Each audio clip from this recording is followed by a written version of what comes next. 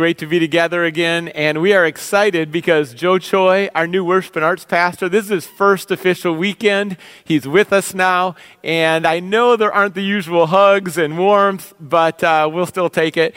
And right now, our team just keeps growing. We're so grateful to God how He's provided, and it's a new season there as well. Liz continues to be our worship leader in addition, so we just look forward to the weekends and praising Jesus together. And we need to praise the Lord in times like this. These are historic times in our country. And I was listening to Tony Evans ask the question, are we going to live like we are united, one nation under God? And I think under God, honoring God, united together, and yet we see a lot of perilous things happening. And if you weren't here Wednesday, we walked through moving from racism to healing. And I encourage you to check that out on our YouTube channel. You can subscribe, or else on our Facebook page for Grace Community Church. And this is important to point out. I want to be so clear that racism is wrong. Jesus and racism never go together. Jesus is against racism. But we know that racism is real. And I spent a lot of time in conversations this week, just listening to people's stories. There's a lot of people in our church, people of color, and then also just around the sound and even the nation. And in those conversations, I heard so much pain and a lot of grieving. And to enter in, to grieve together, and then to understand more. And I admit, as a white person, there's a lot of times where I'm either unaware of what's happening, or I'm minimizing, maybe unintentionally, or I'm silent. And racism is not going to go away by itself. It's not just going to walk away. So we need to speak up. And I'm convinced, not out of a place of shame, but out of a grace-based motivation, I want to not be silent. I want to speak up, and what I pray is that we would have a greater unity, there would be greater equity, and a greater love. We would truly love our neighbors, and we would come together. In our the most difficult times, we look to Jesus, and God often does His greatest work. And we're praying ultimately for an awakening during this time, because it is so clear how much our country needs Jesus right now. And in this series, focusing on Jesus, we've been looking through the Gospel of Luke, studying the Bible together, how Jesus is healing, Jesus is strengthening, Jesus is nourishing, and then Jesus is transforming us. And today we get to the point in Luke chapter 10, Jesus is sending, and He's sending us. And so let's look to the Lord together in prayer. Father God, thank you that you are our healer, a refuge, strength, and ever-present help in times of trouble. And Lord, we know how much we need you individually. We know how much our nation needs you right now, God. And we pray that you would bring unity, you would bring healing, you'd bring understanding, God. You'd bring repentance, and we would turn from anything that doesn't honor you, God. We'd be in alignment with you. God, we're praying for your strength today, your power, your love. Fill us with your Holy Spirit, and we'll give you all the glory, God, for the good things that you're going to do even during this difficult time. We pray in your name, Lord. Amen. As we start summer now, this is really a process. We're starting to reopen. You think about restaurants reopening, businesses reopening. We look forward to the time, Lord willing, not too long, we'll let you know, where we're gathered together here again as a church family. And with this reopening, I think some people are excited, some people are a little tired right now, some are both. It's kind of a combination, excited and tired. I see excitement on social media as people post pictures. We're finally in a restaurant. Chips and salsa in a restaurant. This is so good. We're never taking this for granted again. And some of those simple pleasures are going to return, those opportunities that we've been waiting for. But then there's also a sense where people are kind of tired. And I know we're using the phrase, we're going to return to normal. But then deep inside, we kind of know this doesn't feel like normal. We know this isn't quite normal. And there's a phrase from the UK, it's in the mixer. Well, what's in the mixer? There's a lot in the mixer right now. We have COVID still and the virus, about 1,000 people still dying a day, so that's a reality. We have the economy that we're watching, then racism, and we see what's happening in our country right now. Then we have politics in an election year, and all that's starting to get more and more attention. But underneath it all, we have spiritual decisions, and we're deciding about following Jesus and honoring the Lord. And all of this is in the mixture. What an interesting time. It's a fascinating time right now. It's not a time to give up hope. It's a time where we trust Jesus. We rise up together. And that's what Jesus is saying in Luke chapter 10 to this group of 72 who he's going to send into the world to glorify him, to abide and respond, to glorify the Lord. And it's a time right now where we're being sent into the world as the world is starting to reopen for us. Now, we've always been sent, but in kind of a fresh way, we're being sent again into the world where God has placed us, into the sound, into the neighborhoods, into the workplaces. And as we re-enter right now, I think this is a timely passage because we get to stop and think. We've kind of had a reset. What is our purpose? What is Jesus sending us to do in this world? And we want to have a vision that's bigger than just, restaurants, fajitas, guacamole, as good as that sounds, and I'm looking forward to more of that. As good as that is, we know there's a deep purpose in how Jesus sends all of us into this world. And Luke chapter 10 really highlights it. And we have, a group of 72. Did you know that's the average size of a church in America? About 72 to 75 people. So picture this. Jesus is sending out the church. Jesus is sending the church to go love the world. There's kind of a decentralization. I think this has been a wake-up call for a lot of churches. It's so easy to have a centralized mentality where everything is centered around the building. And programs are at the top of the list. Programs in a building, and we say, come to the programs, come to the building. Well, what do we do when we can't have the programs because we can't open up a building? That's a huge adjustment and a pivot for a lot of churches. But a healthy way to live for Jesus is to know this. It's not programs first, it's relationships first. And it's not primarily about a building, it's about people. And it's not that we tell everyone just to come here, but Jesus sends us to go and to love people where we live, work, learn, or play. We're on mission together. And Jesus is reminding these 72, he's reminding each and every church that we're on mission to go, serve, and love. And we're to do it in a way that's united. And it's going to be powerful as we're filled with the Holy Spirit. So how do we go into the world? Here's 7 truths from Luke chapter 10. We don't usually cover 7, so this is going to move along a little quicker, but I really wanted to highlight all 7. Let's start in verse 1. We read, after this, the Lord appointed 72 others and sent them 2 by 2 ahead of him to every town and place where he was about to go. And also verse 21, at that time Jesus, full of joy through the Holy Spirit, said, I praise you, Father, Lord of heaven and earth, because you have hidden these things from the wise and the learned and revealed them to little children. Yes, Father, for this was your good pleasure. I want to highlight the first truth. God often chooses unlikely and even unimpressive, in the world's eyes, unimpressive people who will simply trust him. Notice that Jesus doesn't pick the most religious people. Jesus doesn't necessarily look for the most educated people. It doesn't even say that this group of 72 is the most gifted people.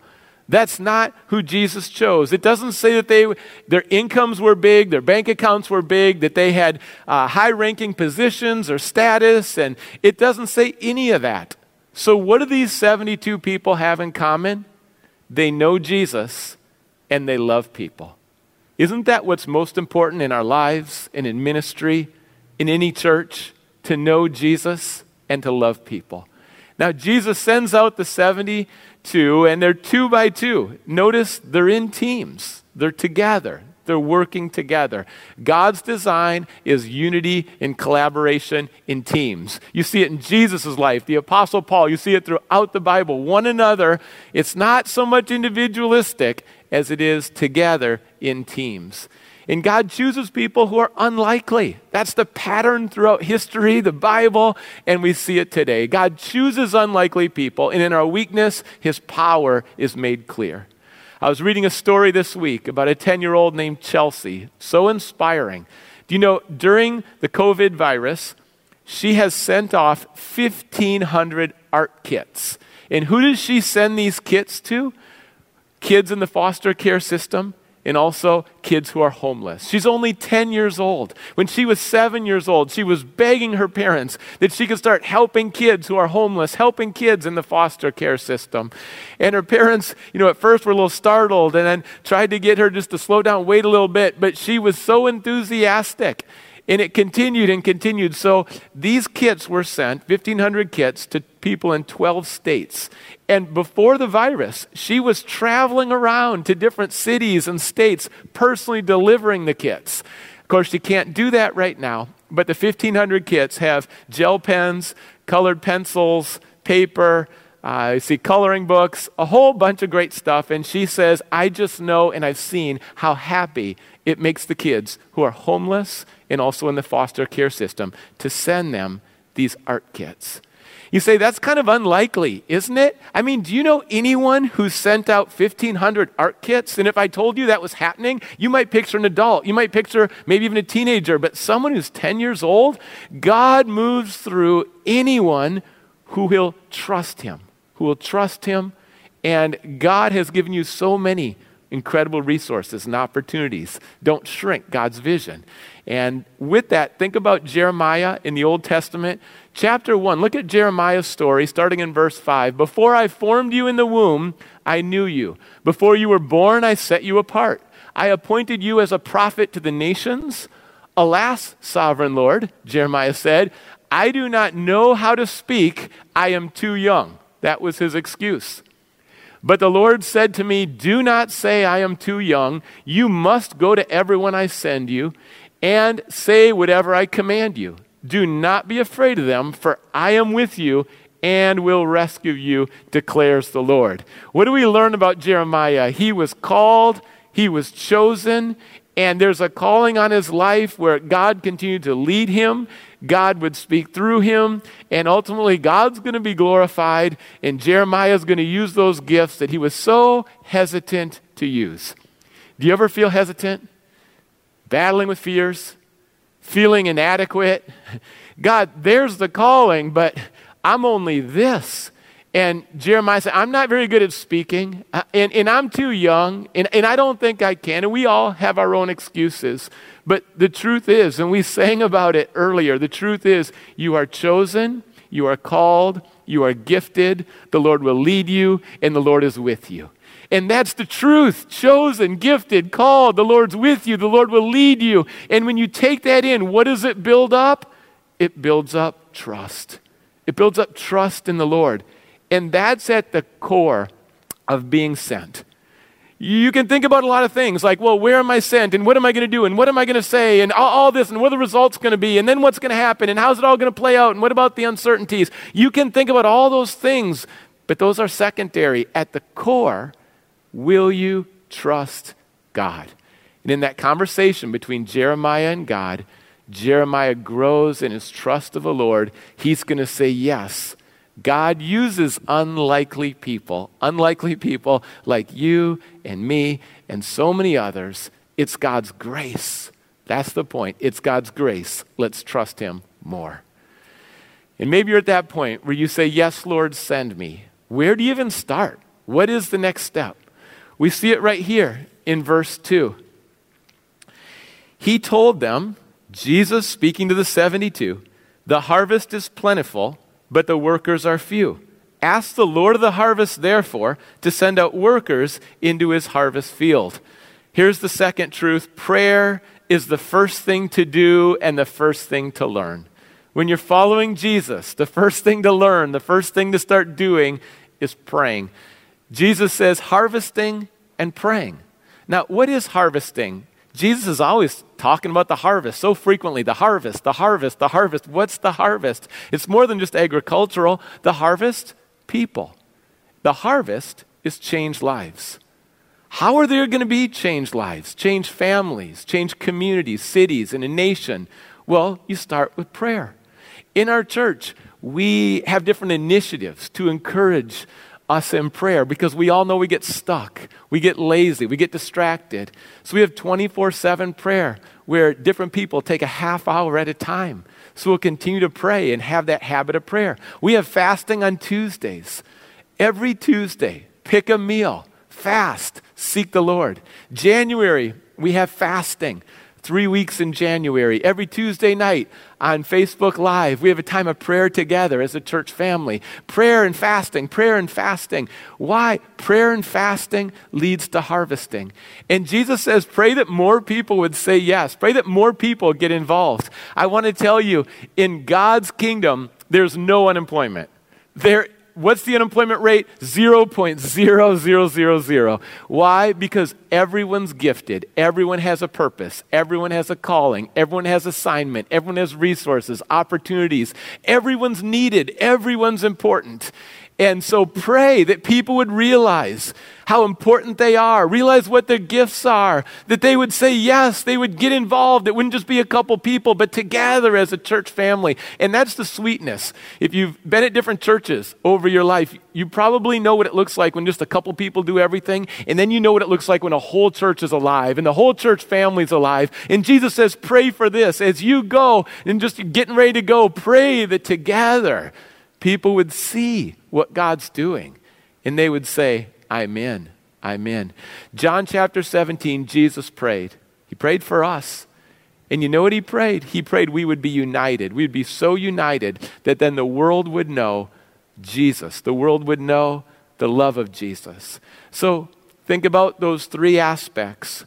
Praying, united, and the world would know Jesus. Now, if the world isn't really hearing the gospel, then you back up and you say, well, are we really united? Are we really all in? And then if you say, well, I don't really see that, then you back up further and you say, well, how's the prayer? How's the prayer? Because the pattern in Scripture is pray, unite and love each other, and then go reach the world. Pray, unite, reach the world. And if we're not reaching the world, we're probably not united. And if we're not united, we're probably not praying. So Jesus really makes it clear. Start with prayer. You think, harvest, let's go out and harvest. No. Pray and fast. And then say yes to the Lord. And he will guide you and harvesting will come. It leads to the third truth. And this is one where a lot of people are going to do a double take right here. The mission is dangerous and urgent. The mission is dangerous and urgent. Take a look at verse 3. Go, Jesus says, I am sending you out like lambs among wolves. Do not take a purse or bag or sandals, and do not greet one another in the road. What does that mean? Stay focused, travel light, don't carry a bunch of extra stuff. You can see the conversations, get rid of the man purse. You heard Jesus. He told you we're not taking the man purse along. And there's a bunch of people. Guys say, all right, I'm not taking the purse. I'm not taking the bag. I'm not taking the sandals. We're not taking it. We're not taking it. And they're having to almost think through, why? What's going on? There's a reliance on the Lord. We're going to travel light. We're on the move. We don't need a whole bunch of stuff. You know what happens in our lives when we get a whole bunch of extra stuff? We get distracted, don't we? I mean, now we got stuff to take care of, and we got to keep that, and we got to fix that, and what are we going to do with that, and let's buy more of that, and pretty soon stuff. Jesus is saying travel light, and by the way, this is going to be a dangerous mission. Are you still in? If Jesus was talking to you today and said, the mission's going to be dangerous, I'm sending you out, and it's dangerous, are you still in? Or do you ask, how dangerous? Well, what's going to happen? And he said, I'm sending you out like lambs in the midst of wolves. He didn't say, you're a wolf going out to wolves. He didn't say that. You're not a wolf. He didn't say, I'm going to send you out like a wolf in the middle of the lambs. I mean, that's happened at some churches. Wolves will show up and just do a lot of damage to lambs. That's not coming from Jesus. He doesn't say, I'm sending you out as a lamb with a lot of other lambs. Nope, that's not the picture. He says, lambs in the middle of the wolves. That means it's going to be dangerous. There's going to be a lot of opposition. If you really live for me, there's going to be a lot of opposition, and you're going to need to stay alert. If you're a lamb with a lot of wolves around, you need to stay alert and stay prayerful as well. These are realities that Jesus lays out about the mission, And by the way, the mission has not changed. In 2,000 years, the mission hasn't changed.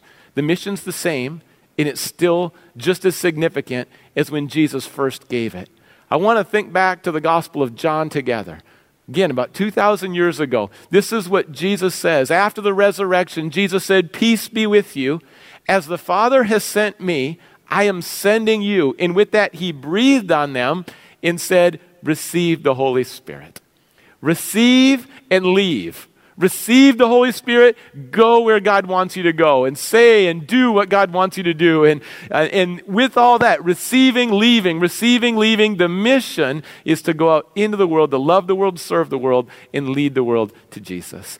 And that's coming straight from the Lord to us, to our hearts, to our lives. And it's not to go imitate the world and blend in, and it's not to retreat and stay distant from everybody. No, it's to go in the world but not be of the world, and to shine your light for the Lord.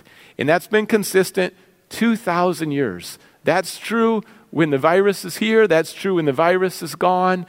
You say, this sounds difficult. It is. This doesn't sound natural.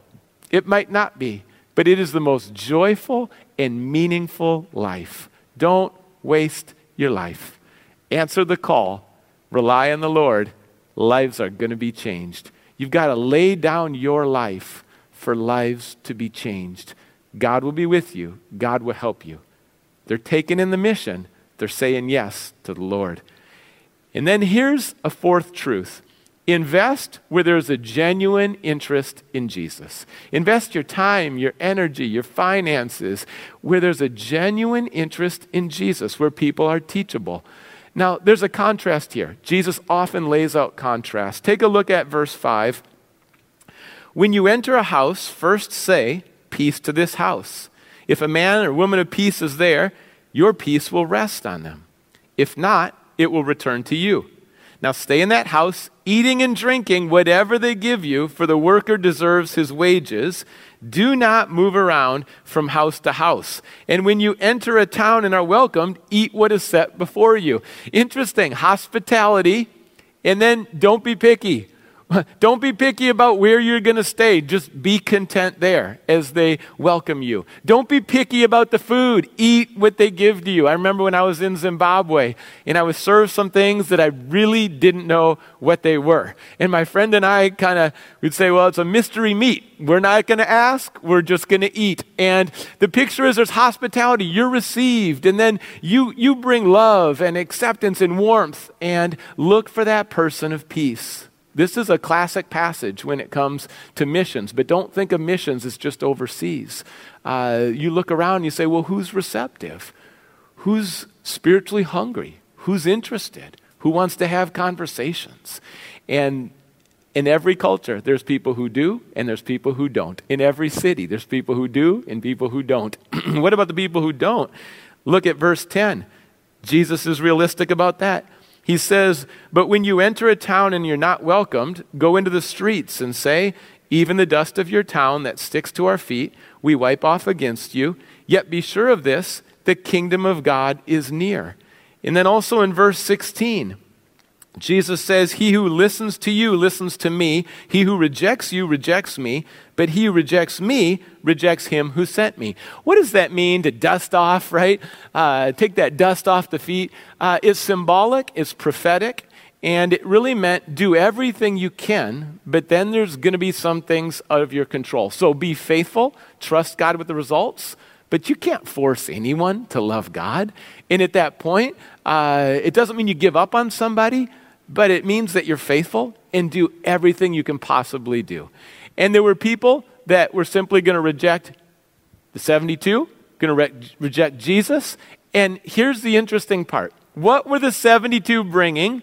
They were bringing good news. I go back to the book of Isaiah in the Old Testament.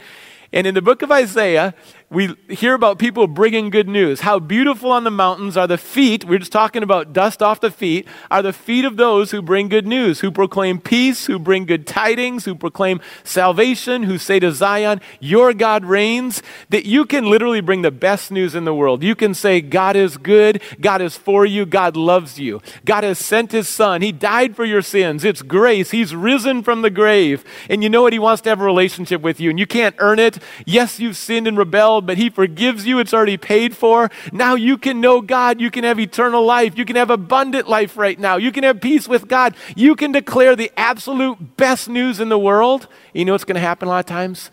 You're going to get rejected. Rejected. That's the irony. You're going to bring the very best news, and you're going to experience rejection. And Jesus knew that. Rejection was going to be common for Jesus, and it's going to be common for his followers. It's going to be common for anyone who shares the gospel. But there's a difference between the Messiah and the messenger. Why is the messenger rejected? Because the Messiah's rejected. So don't take it too personally, but you know what?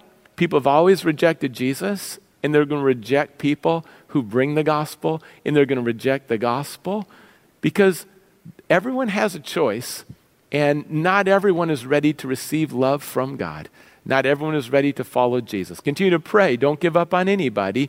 But as you bring good news, don't walk away disillusioned when you get rejected. Rejection was common for Jesus. Rejection is common for anyone who wants to follow Jesus. You say, well, that involves relationship risks. I kind of have an idol of how people view me. Well, those idols are going to be shattered, and those relationship risks are going to happen. Don't be weird, don't be obnoxious, don't be full of pride, but in a humble way, you're still going to be rejected. And that's because people reject Jesus. And when you think about the opportunity then, and you think about the opportunity we have now, back then they traveled along the Roman road, and things were opened up, and they could go from city to city. We read that in the book of Acts. The Apostle Paul is going from city to city, and he's moving around in Asia and Europe, and he's spreading the gospel. They had the Roman road.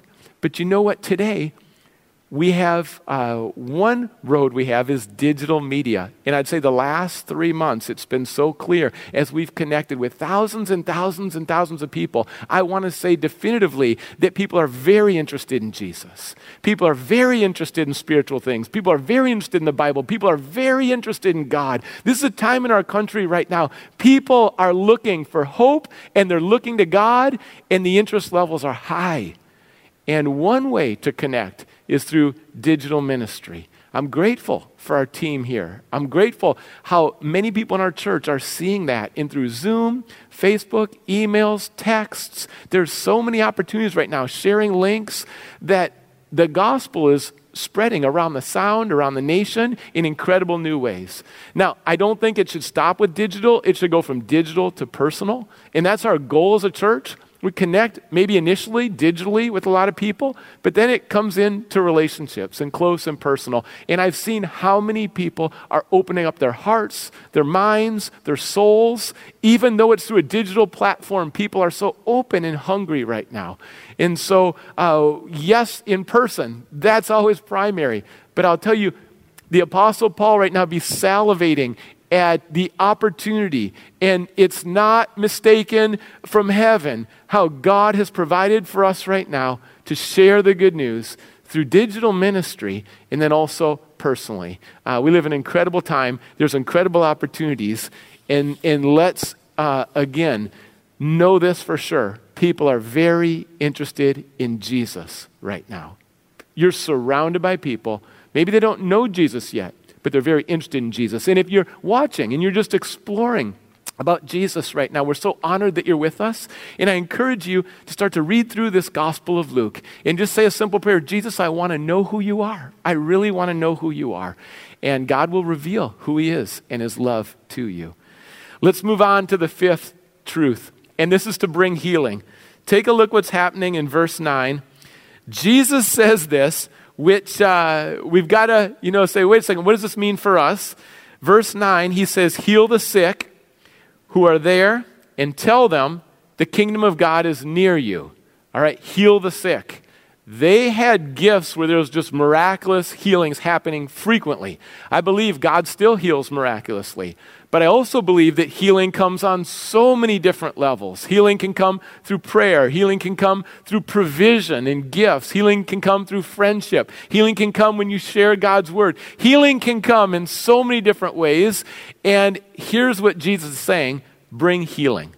As you go as an ambassador, which you already are, as an ambassador of Jesus Christ, bring healing. Heal and tell. Meet physical needs and meet spiritual needs. It's always a both and. I watch followers of Jesus get in these massive debates about, well, we should meet physical needs. Well, we should meet spiritual needs. Well, we need to meet physical, spiritual.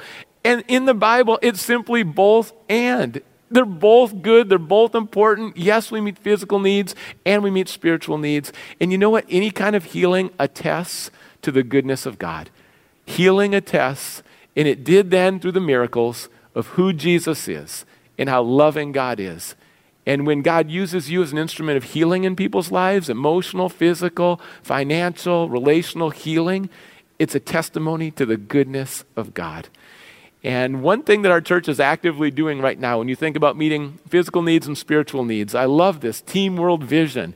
We have people who have been participating all week long, 26.2 miles. You know, a lot of people have said it's a virtual race because the race, the marathon downtown Seattle, was canceled as an official race. So everyone's running like in their neighborhoods and on trails and things, and it's called a virtual race. I want to tell you, these miles are real. There's nothing virtual about these miles. These are real miles. My wife and I have been running, including our kids. I want to show you a couple pictures of people in our church family who have been running this week. Here, look at this. Owen and Dylan running together, brother and sister.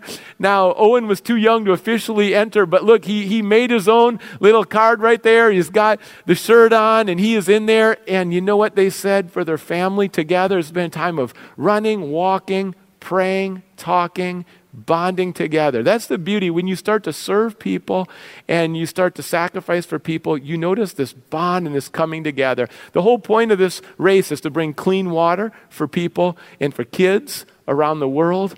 Here, $50 brings clean water for one child for life. And as they're serving together overseas, what's happening? Their family's having a great time.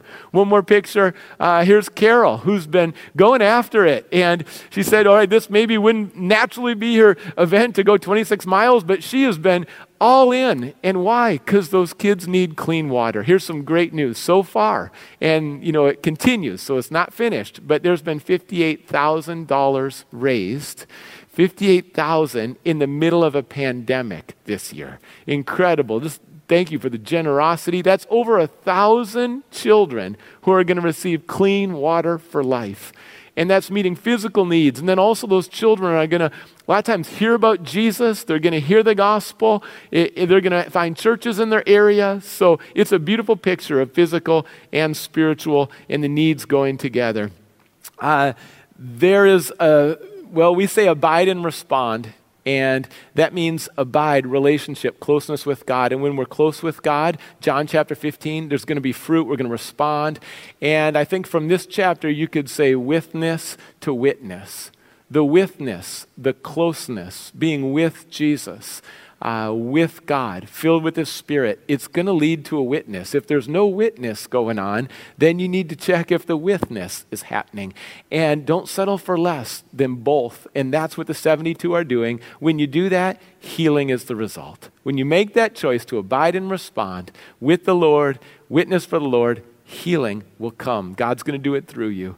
And then we reach this sixth truth, which is, this is intriguing. This is one that maybe you don't hear that often, but I want to say cities have a responsibility. Okay, let's listen to Jesus, and starting in verse 12, we're going to go again from individual to the city, from just me to we together. And verse 12, Jesus says, I tell you, it'll be more bearable on that day for Sodom than for that town. Now, Sodom, Gomorrah, Genesis 19, Old Testament. We can't unpack the whole story, but they were making some vile decisions, and there was judgment. There was accountability. Now we look at what Jesus says, verse 13. Woe to you, Chorazin. Woe to you, Bethsaida. Woe means warning. It's a pronouncement. Judgment is coming. You're going to be responsible. That day, the Bible says that there is a day we're going to come before God. We're going to be held accountable. And for if the miracles that were performed in you had been performed in Tyre and Sidon, they would have repented long ago, sitting in sackcloth and ashes. But it'll be more bearable for Tyre and Sidon at the judgment than for you. And you, Capernaum, will you be lifted up to the skies? No, you will go down to the depths. Jesus is talking to cities, and one thing he says is, the more you know, the more you're going to be held accountable for. Some of the cities saw Jesus, heard him, saw miracles. Other cities didn't have as many that they saw. But Jesus is saying, think about this as a city. There's a level of responsibility before the Lord that's corporate, that's together. And we don't hear that very often in the Western culture, but it's a truth coming right from this passage. Now, when you think about Auburn, there's a calling on your life that's geographical. Our church is in Auburn. We have a responsibility in Auburn to meet needs, bring food, love people, love our neighbors, share Jesus. We have a responsibility. We are praying for, we love our city. We're praying for the very best for Auburn. And together, we want to be in following the Lord in this location. But then maybe you live in a different city. So then we also think about the sound. People who live in other states, they're just going to maybe think this whole area is Seattle. And in some sense, yeah, the sound really is almost like a massive city as well. And we think about the opportunities we have. And I'm so glad our church is connected to other churches and thinking more and more how we can reach the sound together. And that's a key. So there's responsibility that's geographic, and Jesus highlights this. Now think for a minute about Minneapolis. That's where I was born. It's close to my heart. Spent my first 18 years in the Twin Cities. And what's happening in Minneapolis? There's been tragedy in Minneapolis. It's international news right now. There's a lot of people hurting in Minneapolis. And then there's a lot of people in need.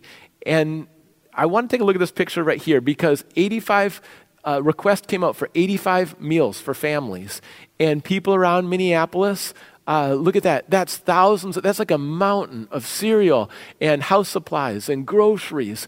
And yes, there's tragedy in Minnesota right now, but there's also God can bring his grace in the middle of a tragedy. And we need to love each other in our cities. We want our cities to be places. In the prayer time this week, I talked about from the book of Jeremiah how God restores a city, and a city can be known for his renown. God can rebuild a city. God can lay the spiritual foundation for a city. God can change relationships in a city. And we need to start praying for our city, serving our city, loving our city, and you get a picture of that. One way that we're involved here as a church is connected with Seattle Union Gospel Mission. There's 90 churches that are partners, and we're one of them. And the Union Gospel Mission brings food that then the churches distribute. And during the virus, this will encourage you, during the virus, in these 90 churches, 150,000 pounds of food has been distributed. And we're one of those churches that can help feed people who are in need. That's over 6,000 families that are receiving food just during the virus alone. So let's pray for our city. Let's serve our city together. And then here's a last reminder. Jesus in the seventh truth says, you have authority. And take a look because this gets wild. In verse 17, the 72 returned with joy and they said, Lord, even the demons submit to us in your name. So this is the debrief, all right? They're coming back to the Lord. And this is what Jesus says. I saw Satan fall like lightning from heaven. I have given you authority to trample on snakes and scorpions and to overcome all the power of the enemy. Nothing will harm you. Please don't try that at home, especially with bare feet. Start walking on snakes and scorpions. You can really twist scripture and end up in a mess. But this is what it means. Satan losing power. There's authority. There's authority. And the one who's in you, the Holy Spirit, is greater than the one who's in the world. You know, earlier in Luke chapter 9, the disciples were struggling. They couldn't cast out a demon from someone who's demon-possessed. And Jesus keeps telling them, you need prayer, you need fasting, you need faith, and you're going to cast out demons. They have authority that they don't even know about. You have authority, the power of God, that maybe you're unaware of, or maybe you're not exercising. In Jesus' name, filled with the Holy Spirit, that light in you You're the light of the world. Jesus is the light of the world. He calls you the light of the world, and your light, the light of the Lord, is more powerful than the darkness we see around us today. So don't be discouraged. Don't be defeated. Don't be in despair. Why? Because the one who's in you is greater than the one who's in the world. And you've been given authority and power in the name of Jesus, in alignment with him, abiding with him, to bring light that overcomes the darkness that you see. And they're taking all this in. I think they're blown away. Everything that's happening, everything the Lord's saying. In verse 23, then he turned to his disciples and said privately, blessed are the eyes that see what you see, for I tell you that many prophets and kings wanted to see what you see, but did not see it, and to hear what you hear, but did not hear it. What's Jesus doing sending out this one church, 72 people? What's he doing? He's building a spiritual fire. He's changing the spiritual temperature. Lives are being changed. We had a fire in our backyard. First fire of the summer. It was a good time. Our kids are always excited. And this fire took a little longer to get started. Now, eventually the fire came, and here's a picture of the fire. I'll tell you, I think there was about 72 sticks that went into that fire right there. And I was thinking of the metaphor of the fire. And what happened? Fires start small. 72 people. You're going to say, well, how's this going to change the world? 72 people? They don't even have a lot of stuff with them, right? They're going out as lamb in the middle of wolves. It starts small. Start small. When we started the fire in our backyard, it was interesting. There was only one child, because it wasn't starting right away, who said, I'm in, I'm here, I'm with you, let's try this. Not everyone is going to say yes to the spiritual temperature going up. But then what happens? When we see that the fire begins and the fire starts to grow, you've got to bring substance. We tried to move forward with the fire. I'm optimistic, I'll admit it, with a bunch of wet wood. You're not going to get a fire with a bunch of wet wood. Spiritually, a bunch of wet wood, you're not going to get a fire. It's got to be flammable. You got to have people that are flammable, that get together, and the spiritual temperature starts to change, and they get hot, and then you need substance. You need the Word of God. You need the Spirit of God. And then some more of the Word of God and the Spirit of God. And pretty soon, these people are getting filled up. And you know what? It gets a little crazy. Smoke's coming out, right? There's little embers flying around. You don't want to start a forest fire, but smoke's coming out, and you got to move around. You got to pivot. You got to avoid the smoke. And then eventually, what happens? Oh, there's a fire. Now more people want to come around. Now maybe other kids want to come back. And they're like, oh, we'll come back when the fire started. Now we'll come in. But the 72, God's using them to start a fire. Maybe God wants to use you to start a fire, spiritual fire that's going to blaze. We need awakening in our land. And I want to show you a picture. At the end, of course, we've got s'mores. And look at that. You might like your s'more white, brown, black, burnt, whatever you like it, smoke's coming. That's a happy customer right there. But everyone likes the s'mores, but the building of the fire. Jesus is building a fire. Everyone likes the fruit, but who's going to say, I'm in, I'm flammable, as hot as you want to make it, Lord, I'm in, let's go. And God changed so many lives then. And here's the verse that I want to end on. It's verse 20. And this has been a game changer for me. This has helped me in ministry so many times. This has brought me so much peace. Because this is a passage about doing and doing and doing and doing. But I want to tell you, there's being and there's doing. There's identity and then there's activity. Your activity is not your identity. Doing can never substitute from being.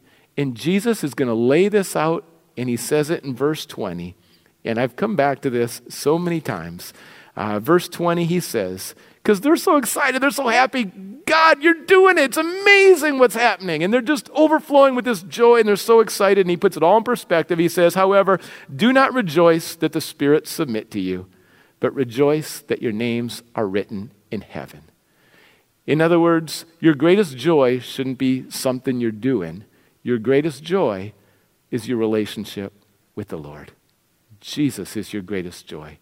And I'll tell you how this brings me peace. Sometimes after a full week, and then there's that day off, and that full week, so many things have happened. And some are still in the middle of, trying to figure these out, and some went well, and then some, okay, we're learning, and there's just all this stuff going on. I just step back and I say, hold on a second. That's all important, but it's just doing. And Jesus, I've got nothing better, because that's just doing. That's just doing. And that's got its place. But Jesus, with you, this is where the peace is. This is where the peace is. As the worship team comes up, we're going to close with a song, The Goodness of God. The goodness of God. That's the heart of this passage, the goodness of Jesus. Why is he sending people out? So more people can experience the goodness of God. How about you? The goodness of God. Would you open up right now and just receive the goodness of the Lord in your life? It's greater than any situation you're facing. Let's pray together. Father God, as we sing about your goodness, as we proclaim your goodness, Lord, we pray that we would let it sink in, Jesus, just how good you are to us. And Lord, the calling on our lives is also good. Lord, I pray we would have a healthy identity so that the activity in our lives will be aligned with our identity. We would be secure and also sent. God, I pray that you would, in both ways, during this song, just remind us that we are secure in this relationship, secure in your love, and also what an honor to be sent.